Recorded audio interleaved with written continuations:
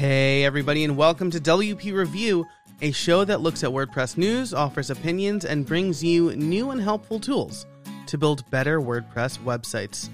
My name's Joe Casabona, and let's get to the review. But before that, I do want to tell you about my community. This episode is brought to you by the Build Something Club.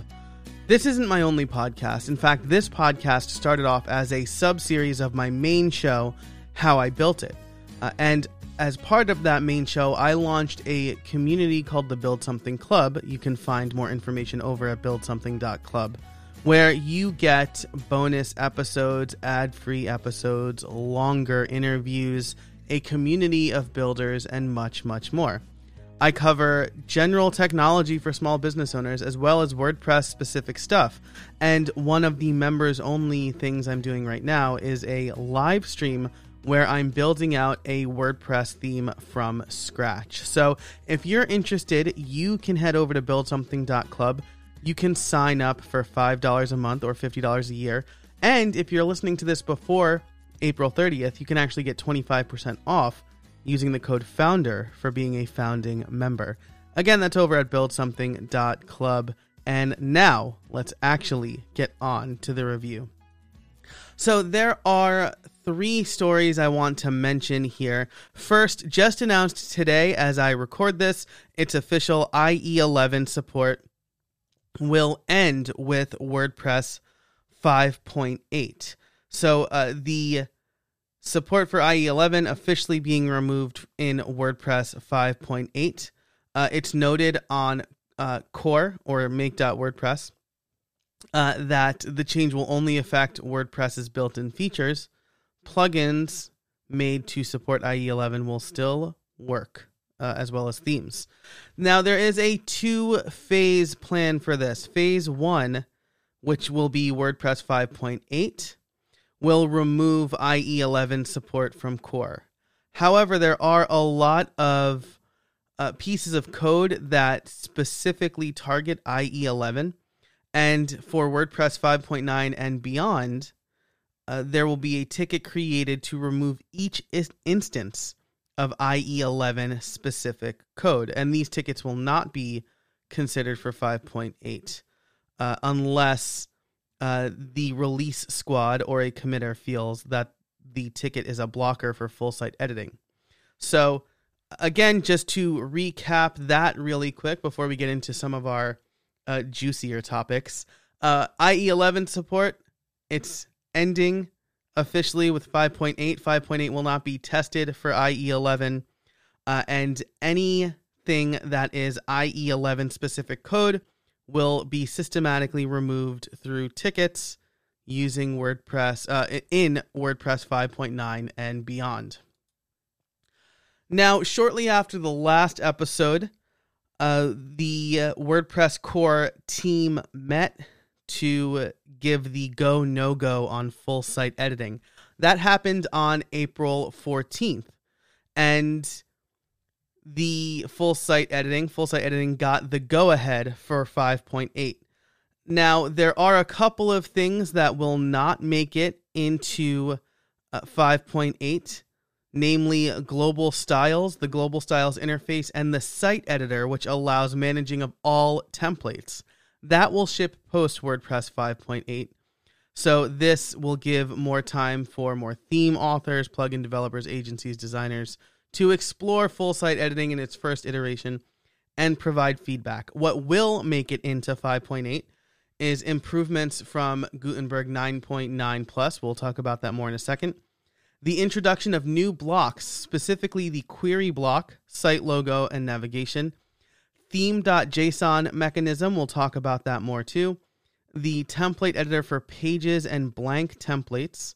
The widget screen and block widgets in the customizer.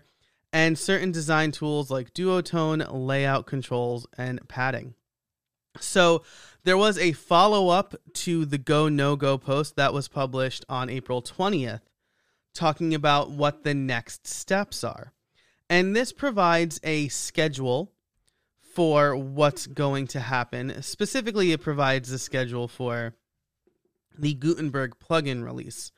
And the Gutenberg plugin roadmap goes up to 10.7 with the release candidate coming out on May 19th.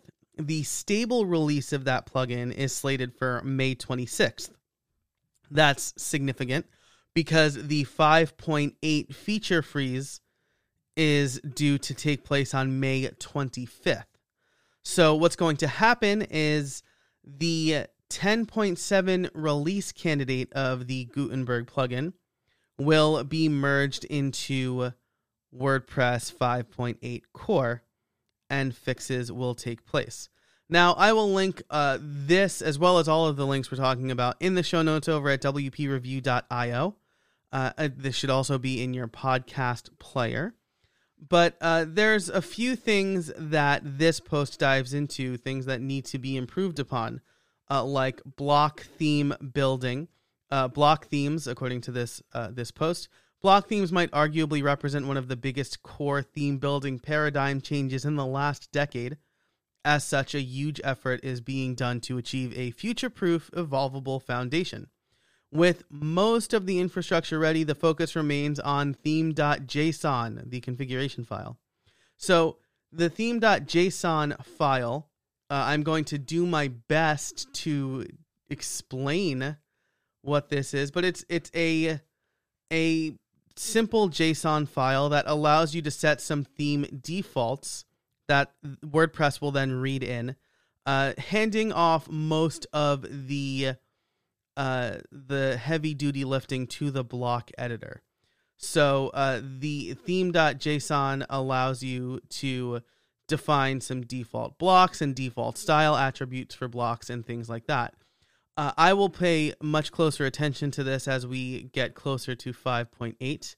And in the next segment, I'll take you behind the scenes on my Gutenberg update course, and this will play a big part. But as far as full site editing goes, it looks like we're going to start to see the first parts of that in 5.8, including the query block and a few other things. If you want to get a deeper understanding of full site editing and how it will impact WordPress, I highly recommend episode 2 of WP Tavern Jukebox. The host, Nathan Wrigley, interviews Anne McCarthy, who is the developer relations wrangler for Automattic. And I hope Anne doesn't mind me saying this, but she is quickly becoming my favorite automatician. I've been on a couple of podcasts with her recently, and her insight and her passion for this project and her dedication to making sure it's done right is admirable. I am extremely excited about full site editing. And Anne is working very hard to make sure that it's done right. So, and along with the entire team, I don't want to discount the work of the entire team, but I've had good contact and conversations with Anne over the last few weeks. And so I just want to give her a shout out. So I will link this episode of the WP Tavern Jukebox in the show notes, but it's a good conversation. There's a lot of really good insight there. Okay. So that's full site editing. Another big proposal that's made a lot of waves over the last week is the proposal to treat Flock, which is Google's federated learning of cohorts for the Chrome browser. Treat Flock as a security concern. Now, as I record this, it has been the proposal's been updated and recategorized to not be a security concern. The Tavern has, Sarah Gooding has just fantastic coverage on this over at the Tavern, where she breaks down the whole issue as it relates to WordPress. So first, let's talk about what is Flock. And I want to even the playing field here a little bit. The proposal, as I read it, treats Flock as an absolute bad thing, even calling out a certain discrimination. It could lead to some discrimination, according to those who wrote this post. So, and they want to treat it as a security concern, meaning that it will be included as a patch in the next minor release as opposed to waiting for a major release, as well as, and this is important, backporting the patch to previous versions of WordPress. So not only would this patch make it into the next minor release, but it would also be backported. That is how it would be treated as a security concern. And again, this proposal comes out the gate treating Flock as an absolute terrible thing. So let's look at both sides of the argument. So if you go to web.dev/Flock, FLOC, this is Google's website, and they have an extremely long explainer for how this works. But what this means, Flock provides a privacy-preserving mechanism for interest-based ad selection. As a user moves around the web, their browser uses the Flock algorithm to work out its interest cohort, which will be the same for thousands of browsers with a similar recent browsing history. The browser recalculates its cohort periodically on the user's device without sharing individual browsing data with the browser vendor or anyone else. So according to Google, this is better than what we have now, which is third-party tracking cookies. But basically what this means is if I visit a set of sites and you visit a similar set of sites, we will be put in the same cohort, and then advertisers will be able to show us ads based on that cohort. So what they're saying is that this is going to be better because Chrome is going to control how the advertisers get the information and how they decide to show the ads. So they'll say advertisers, sites that pay for advertisements, can include code on their own websites in order to gather and provide cohort data to their ad tech platforms. And then subsequently, the ad platform can use the data to select relevant ads when a browser from one of those cohorts requests a page from a site that displays ads. The Privacy Sandbox, which is part of this whole Flock thing, is a series of proposals to satisfy third-party use cases without third-party cookies or other tracking mechanisms. So again, Google is painting this as a good thing. Instead of the third-party tracking cookies that potentially give personal data to advertisers, Flock in Chrome can abstract this away. Now, the EEF, that is the Electronic Frontier Foundation, published an article in March called Google's Flock is a Terrible Idea. And they talk about how, how this isn't really any better than third-party tracking cookies. It's just different, but still bad for the user. A couple of pull quotes from the article. Again, I will link everything in the show notes. I strongly recommend you read both Google's explainer and the EEF article because I think you're getting both sides of the argument that way. For Flock to be, according to this EFF, I said EEF before, it's EFF. According to EFF.org, for Flock to be useful to advertisers, a user's cohort will necessarily reveal information about their behavior.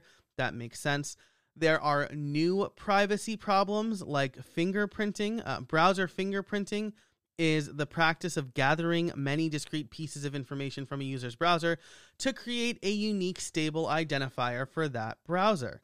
So while Google is saying it's only gathering information it needs to put you in a cohort, EFF is saying, look, your browser is going to be unique enough from other people's browsers that it'll be able to fingerprint it to you. So you'll still be able to be identified even with Flock. Cross-content exposure is a second problem. The technology will share the new personal data with trackers who can already identify users. So for Flock to be useful to advertisers, a user's cohort will necessarily reveal information about their behavior. Again, these advertisers already have user information. the cross-content exposure combined with fingerprinting will basically say, all right, this browser looks exactly like this user. They're probably the same person, is my understanding of this. And the article ends with, instead of reinventing, or towards the end, I should say, instead of reinventing the tracking wheel, we should imagine a better world without the myriad problems of targeted ads. So the EFF is saying, look, do we really need targeted ads? They say, Google, please don't do this. They can do certain things to improve user privacy, but FLoC is using old scaffolding for surveillance without replacing it with something new, and saying that they can choose to dismantle. They can choose to dismantle the old scaffolding for surveillance without replacing it with something new and uniquely harmful. So Google is saying that this is better than third-party tracking cookies. The EFF is saying it's still terrible because the advertisers need to do maybe marginally more work to figure out who you are based on your browsing preferences. And then the proposal for WordPress is basically to just block it right out the gate. There's a really good discussion going on over here. Again, the tavern, WP Tavern, has a really good coverage of this, including pull quotes from Chrome's developer lead saying this is nothing set in stone. This is experimental. The API could change. One thing the EFF points out is that this will probably be opt-in for advertisers and opt-out for users, which is bad. Rowan Meerwood, the Chrome lead developer lead, says that the opt-out mechanism might change, right?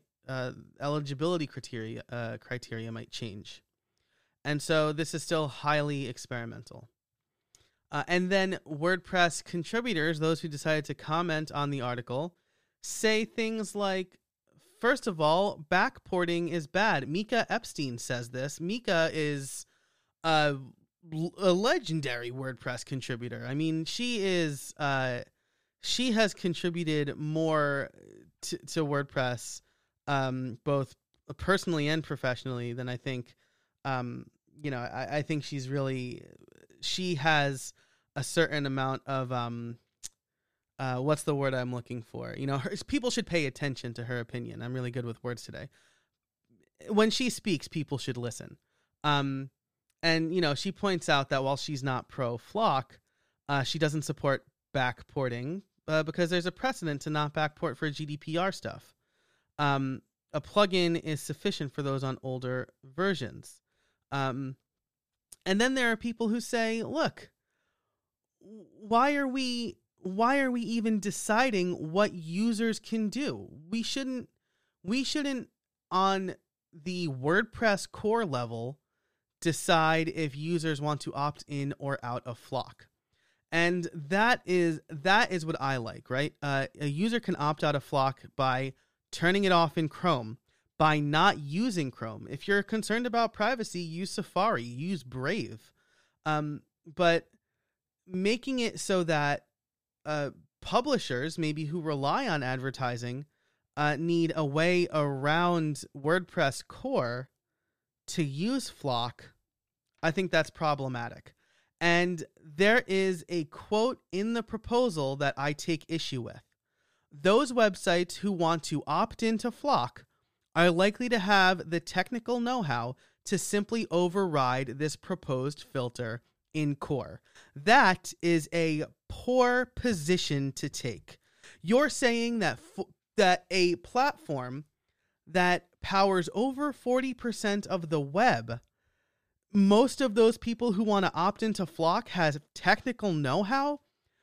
The people who might know FLoC or heard of it from an advertising perspective probably don't have the technical know-how. I would wager a guess that if this makes it into core, those who want to opt into FLoC will have no idea that WordPress is blocking FLoC. So again, this comes up time and time again. all of these decisions, and not all of them, but a lot of these decisions and justifications are, well, this is good for developers and developers can fix it. If we're talking to 41% of the web, if we are putting so much effort into the block editor and full site editing to help non-developers, we cannot make decisions from a position of, well, a developer can just fix it. If you want to make it easy to opt out of Flock in WordPress, put a setting in this, put a checkbox in the settings. Don't just assume that those who want to opt into Flock are likely to have technical know-how.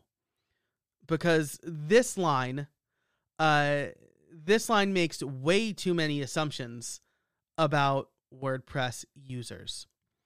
So there we go. That's my high horse for today. So I will link all of that information in the show notes. Wrapping up here, I want to give a little... I said this is the main segment, but I just talked 20 minutes about two pretty deep conversations. So this is just the aside here. My work has officially begun on my Gutenberg course update, and it's been a long time coming. A lot has changed since my last course update, which I think was in 2019. It was pre-pandemic, and the pandemic's been going on for 40 years, so I'm not really sure. I'm going to change the course in a few ways, though, because there has been significant changes since my course came out. There will be a block editor tour section before we get into the actual work of using the block editor. So this will help students get their bearings and hopefully show them some new features that even if they've been using the block editor, maybe they didn't realize. I'm adding the new features like block patterns and the block directory. We do a full site build out in the course, so the theme for that will probably be different. I don't know that I'm going to use 2021. I might.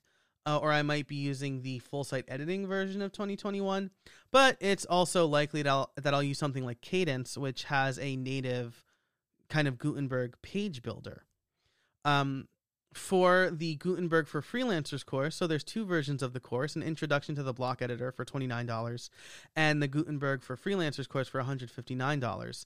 And the main difference is that everything in the $29 course is in the Freelancers course, but there's also kind of how to mitigate client relationships and train them and make the transition. And that course will include a section on full site editing.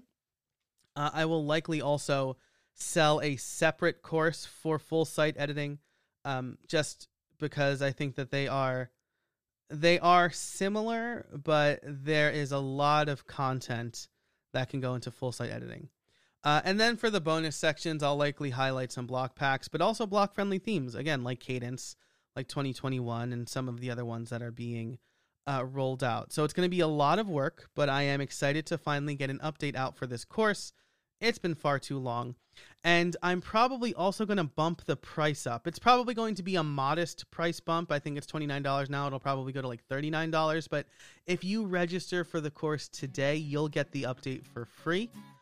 So you register today at $29, you'll save $10. You'll get the bonus content, or the updated content without having to pay the extra $10. So, that is it for this episode. Generally moving forward, I do want to highlight a new theme or plugin, but I also want to keep these episodes under a half hour. So that'll happen next time. If you liked this episode, be sure to share it with somebody in the WordPress community. We covered some pretty big topics today, and I think I did a pretty decent job of explaining them, or at least putting some big explainer resources in front of you. So share it with somebody in the community. For all of the show notes, you can head over to wpreview.io, and be sure to check out the Build Something Club over at buildsomething.club. Thanks so much for listening, and until next time, get out there and build something.